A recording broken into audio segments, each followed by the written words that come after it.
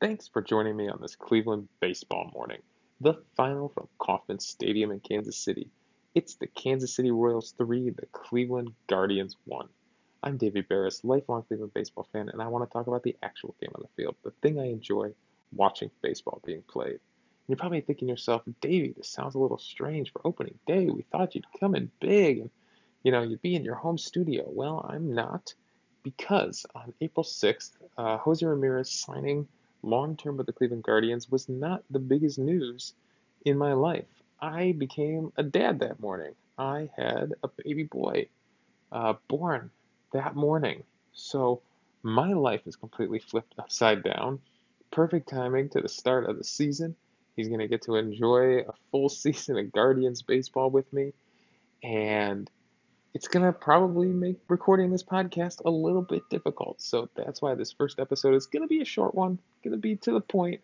I snuck away for a few minutes to talk baseball with you because I made a whole podcast around talking after every game. And we had a game. We had an actual game. We had opening day. So I'm a dad. It's insanity. It is craziness. And now I get to share my love of baseball with him. So let's get into the game and let's talk about opening day. Plus, huge news, huge news that I haven't had a chance to talk to you about, right? Jose Ramirez signing the long term contract, and Bradley Zimmer has been traded. It's a good thing I didn't record this right after the game because Bradley Zimmer has been traded to Toronto. So much to talk about in a very short amount of time. Let's get into the game itself because it was opening day. We got an actual game on the field to talk about. I know you want to hear my thoughts on Jose Ramirez, and it is coming. The game on the field, though, we had Shane Bieber going up against Zach Greinke, who's back with the Kansas City Royals. And frankly, it's what you would expect from the AL Central, two AL Central teams on opening day. It was a pitcher's duel that came down to the team's last at bat, and yeah, I mean, Bieber and Greinke both looked like their team's aces out there. So Bieber goes 4 and 2/3 innings. It was always the plan that he wasn't going to go very deep into the game. Unfortunately, it looked like he had was heading towards a win until a ball hit out to Ahmed Rosario in left field, ends up falling for a hit, what they call a hit. I have no idea how you score that a hit. It literally hit off Ahmed Rosario's glove. He gets, mixed up with the ball up in the wind. Some strong wind in Kauffman Stadium today. Rosario, after the game, Terry Francona basically put it on him. He said, I shouldn't have put him out there in a position like that with crazy wind blowing across like that. But Jaime Rosario still looking a little bit shaky in the outfield. And, it's kind of reminiscent of when he was trying center field. Going back on the ball, breaking back on the ball is something he is really going to have to work on. Anyone can catch a fly ball. And catching a ball coming in is a lot easier than catching a ball going out. So it's something for Ahmed Rosario to continue to work on to see if you can increase his value, increase his flexibility in the lineup by playing the outfield. Otherwise, he's going to have to go back to shortstop. And you've got a lot of young guys that you want to be able to play shortstop. So that's what was going on in left field today. So for Bieber, that ends up turning into a run. Unfortunately, another fly ball hit by Nicky Lopez, who, if I remember correctly, tortured the Indians pretty bad last year. He hits one out of the left center field. Straw and Rosario look like they have a miscommunication. It looks like Straw pulled up. It looks like Straw could have gotten this ball, and he's really got to take command out there, especially with Rosario in the outfield.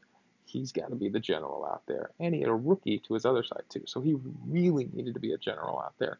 They let a ball fall between them. A run comes in to score. It's the only run Bieber gives up. Bieber on the day, his final line on the day, like I said, he goes 4 and 2/3, ends up giving up 3 hits. Questionable if that was a hit.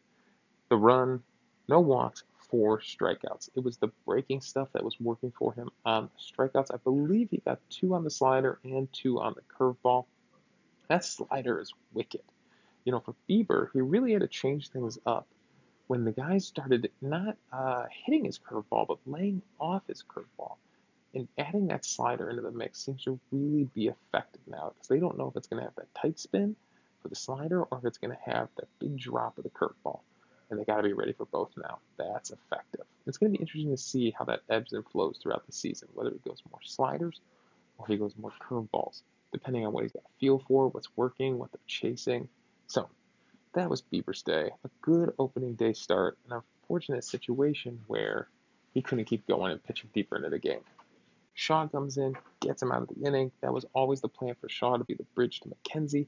This is where I question Terry Francona because he said the game was designed to go like this, where Bieber would lead in, Shaw would be a bridge if necessary to get out of an inning because he's a veteran and can handle that, and then they'd go to McKenzie.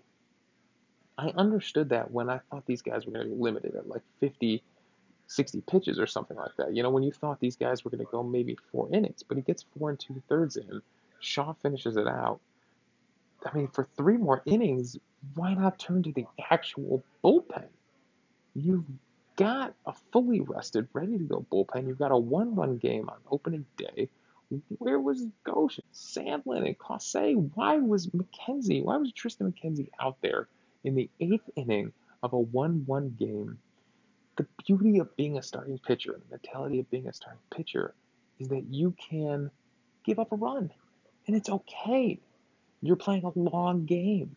As a reliever, it's a completely different mentality. If the goal was just to get McKenzie through the lineup one time and bridge to the bullpen, that should be the goal of the piggybacker, right? The starter goes 4 innings. Maybe that piggybacker goes 2 innings, maybe 3 if they've got, if things are going perfectly. And then you have the back end of your bullpen to finish the game, not Tristan McKenzie to be out there in a 1-1 game in the 8th inning. Like, what are you saving those rest of those arms for? I mean, you got an off day tomorrow. It's the beginning of the season. Everybody's fresh. You're not putting too much tax on your bullpen. So I thought that was a mismanagement by Terry Francona to have McKenzie out there in the 8th inning. And he ends up giving up the big hit to Bobby Witt Jr., who made his debut, got his first hit, drove in his first run, scored his first run, all to win the game. That's pretty crazy. I mean, it basically became the Bobby Witt Jr. show. I mean, anyone covering this game that's not a Guardians person is going to be talking about that. So yeah, Witt Jr. comes through, and in fact, the rookies all had a good day because on the Guardian side of things, Quan had a fantastic day himself. Him and Straw were both on base 3 times, and Quan was the real highlight of the game. I mean, he has a hit in that 8th inning. He had 2 walks, on base 3 times. Even when he was on base, it looked like he was playing with the pitcher over at first base. I loved it. Looked like he was being really aggressive on the base path, and you know what? He played so well that he literally got Bradley Zimmer traded. That's how good he played today on opening day. They said, yep, this rookie is the real deal. And Bradley's, and now I'm sure they've been working on the Zimmer trade for a little bit, right? The Zimmer trade doesn't just, appear out of thin air.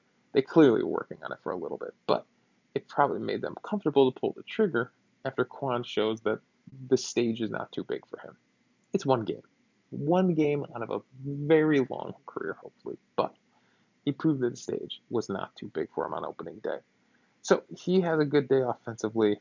Straw was on base a bunch of times. He does score the only Guardians run, and the big RBI came from who else? Jose Ramirez. Now, Amed Rosario does right before him put a very good swing on the ball and lines one that Nicky Lopez absolutely snags. But Jose Ramirez comes up, goes the opposite field after working a count like he always does. Working a count, going opposite field, not always. He is very pull happy. That's where his power is. But when he needs to get an RBI in, he's such a professional hitter. And I don't know, it probably was such a relief to him. Like, he looked so pumped up when he got to second base. Maybe it was because it was opening day. Or maybe it was because of the fact that he just signed a 5-year, $124 million contract. And a hit like that, I mean, don't you have to feel a little bit like, yes, I have the money, but I could still play the game? Like, how many of these guys get the contract and then kind of start to stink, right? Not Jose Ramirez, man. This guy is going to continue to deliver year after year. He's only gotten better. And When talking about the Jose Ramirez contract, I know a few people wanted to know my thoughts, and I didn't do an emergency podcast right after because I knew I'd be talking to you today.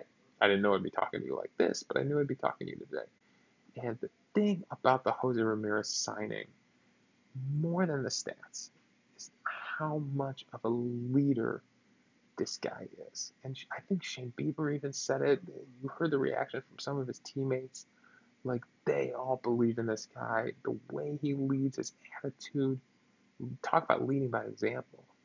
Win, lose, hit, strike out. It's that same strut of confidence, knowing that he belongs one of the elite players in the game.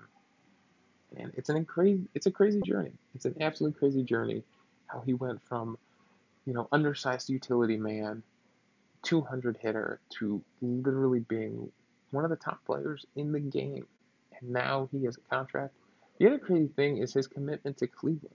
Whether it's the development system here, whether it's just the organization in general, whether it's the fans, he wanted to play his whole career here. He didn't want to go to a giant market, right? He didn't want to have to deal with the Dodgers or the Yankees or anything like that. He likes playing in Cleveland, and the fans love him for that. So, a great story all around, and I think that's more important than any stat I could tell you about his career up until this point, because we are going to continue to talk his stats.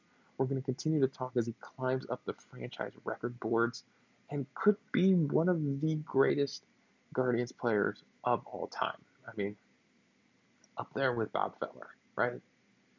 Up there with uh, Rocky Calavito and, you know, Albert Bell, Jim Thome, Kenny Lofton, those guys from the 90s. He could be up there as one of the best ever to wear the uniform. So, he gets the big RBI hit. Unfortunately, the problem for the Guardians on this day, and man, this was a refrain from last season, wasted opportunities. 1 for 8 with runners in scoring position. Chang has 2 bad strikeouts. He left a bunch of guys on base. Hedges left a bunch of guys on base. Rosario hit the ball hard, but he left a bunch of guys on base. So, wasted opportunities and good defense from Kansas City. You can't take anything away from Kansas City's defense. Witt Jr. was as advertised on the left side of the infield. Greinke, as the pitcher, Gold Glove pitcher, made some fantastic plays. So, Nicky Lopez's diving stop. You can't take anything away from Kansas City's defense on this. So, that's how that goes down for the Guardians on opening day. Sorry, I told you it has to be a short one. Unfortunately, I would love to dive into the details with you, but crazy week for me. I hope you understand. By Sunday morning when I record the next episode, I should be back home. Everyone should be back home. Who knows? I might have a sleeping baby in my lap as I record the episode. So we'll see what happens there and how recording this podcast goes with everybody's sleep schedule. So thanks for joining me. Thanks for tuning in. I guess finally Bradley Zimmer is traded. It's kind of crazy because all offseason we knew something had to give. The roster just didn't make sense. Something had to give. So we end up trading him to the Toronto Blue Jays. They take a chance on him. It's kind of crazy that we end up getting a relief pitcher back. A relief pitcher who, frankly, Castro is a pretty good relief possibility. He was in the Tiger system for a long time. And when they tried to make him a starter, it didn't seem like it was working. He ends up getting claimed off waivers by Toronto, and they make him a reliever, and it seemed to click. It seemed to work for him. So Anthony Castro is coming to Cleveland. It sounds like he's going to end up on the Major League roster, but he has an option. So if he's one of the guys that goes down when the roster shrink or when Josh Naylor is healthy, that's a possibility because he has some flexibility on the roster now with an option. But yeah, he mostly throws fastball slider. He's thrown a couple of changeups, but this is fastball slider, and the slider is good when it's down. Switching to a reliever, his strikeouts per 9 innings went way up, and that slider is nasty when it's down. Big strikeout pitch, big put-away pitch for him. When you look at his StatCast numbers, I think it was in the 40% range, put-away pitch. So, that's what you're getting in return for Bradley Zimmer. And frankly, it had to happen, right? Zimmer had plenty of opportunities here And the guy just couldn't hit major league pitching. He didn't have vision at the plate, and he didn't have the patience to protect the plate like Steven Kwan is showing, right? Like Jose Ramirez shows every day, working an 0-2 count back to a full count, working the walks when he has to, getting the hits when he has to. That's not something Bradley Zimmer was ever able to do at the major league level. It sounds like from the Toronto, uh, tweets coming out from Toronto that they were interested in his defense. So it'll be interesting to see how Bradley Zimmer does on a new team. All right, that's all my thoughts. Thanks for joining me on this Cleveland baseball morning. Thanks for joining me on a strange, weird opening day for me. Like I said, we'll get back to our normal podcasting schedule soon. Thanks for joining me on this Cleveland baseball morning.